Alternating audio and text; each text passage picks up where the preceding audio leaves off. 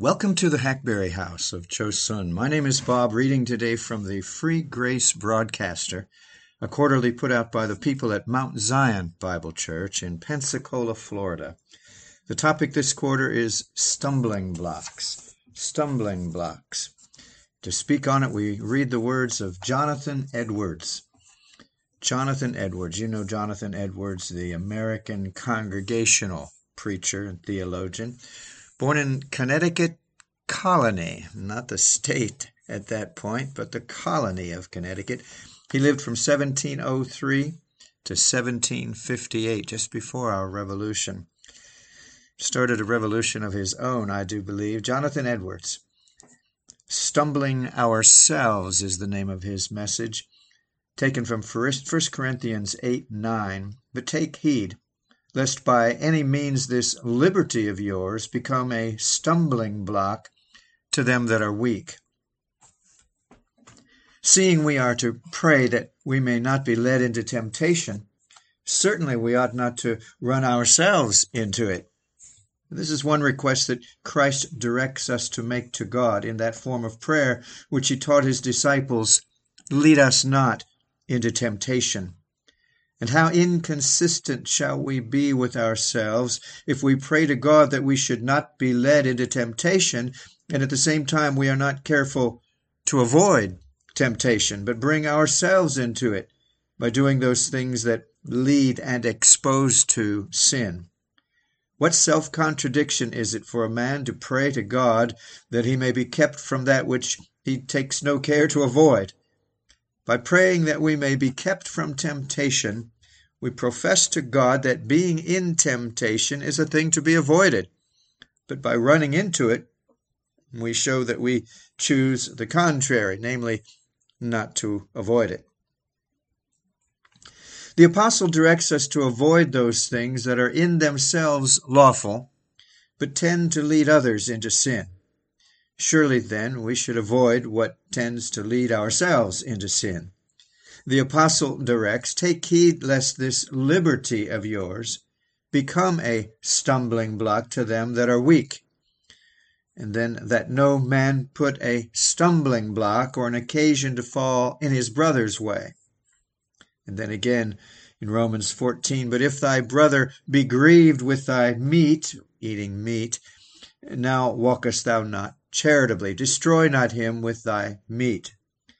Then for meat destroy not the work of God. All things are pure, but it is evil for that man who eats with offense. It is good neither to eat flesh, or to drink wine, or anything whereby thy brother stumbleth, or is offended, or is made weak. All of that in Romans 14. Now, if this rule of the apostle be agreeable to the word of Christ, as we must suppose, or erase what he says out of the canon of the Scripture, then a like rule obliges more strongly in those things that tend to lead ourselves into sin. There are many precepts of Scripture which directly and positively imply that we ought to avoid those things that tend to sin. This very thing is commanded by Christ, where he directs us to watch lest we enter into temptation. But certainly running ourselves into temptation is the reverse of watching against it. We are commanded to abstain from all appearance of evil, that is, do by sin as a man does by a thing, the sight or appearance of which he hates, and therefore will avoid anything that looks like it and will not come near or in sight of it. Again, Christ commanded to separate from us those things that are stumbling blocks or occasions of sin, however dear they are to us. If thy right eye offend thee, pluck it out, and cast it from thee. And if thy right hand offend thee, cut it off. By the right hand offending us is not meant it's paining us, but the word in the original signifies being a stumbling block. If thy right hand proves to be a stumbling block or occasion to fall, that is, an occasion to sin, those things are called offenses or stumbling blocks in the New Testament, which are the occasions of falling into sin. Yea, Christ tells us that we must avoid them, however dear they are to us, though as dear as our right hand or right eye.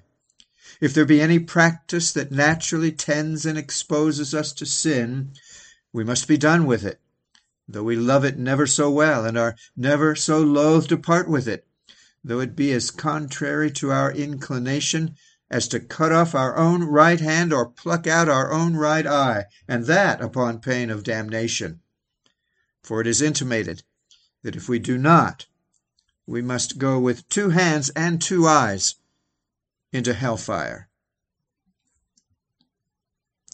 That's from Temptation and Deliverance, Joseph's great temptation and gracious deliverance. It's in the works of Jonathan Edwards, The Works of Jonathan Edwards, Volume 2. It's in the public domain and used here by permission. Thank you so much for being with us today. That was Jonathan Edwards in the Free Grace Broadcaster. To have this free periodical sent to you every 3 months, just send an email to chapel@mountzion.org. This is the Hackberry House of Chosun, and this audio is being released on the 16th of December, 2022. And Lord willing, we'll talk again real soon. Bye-bye.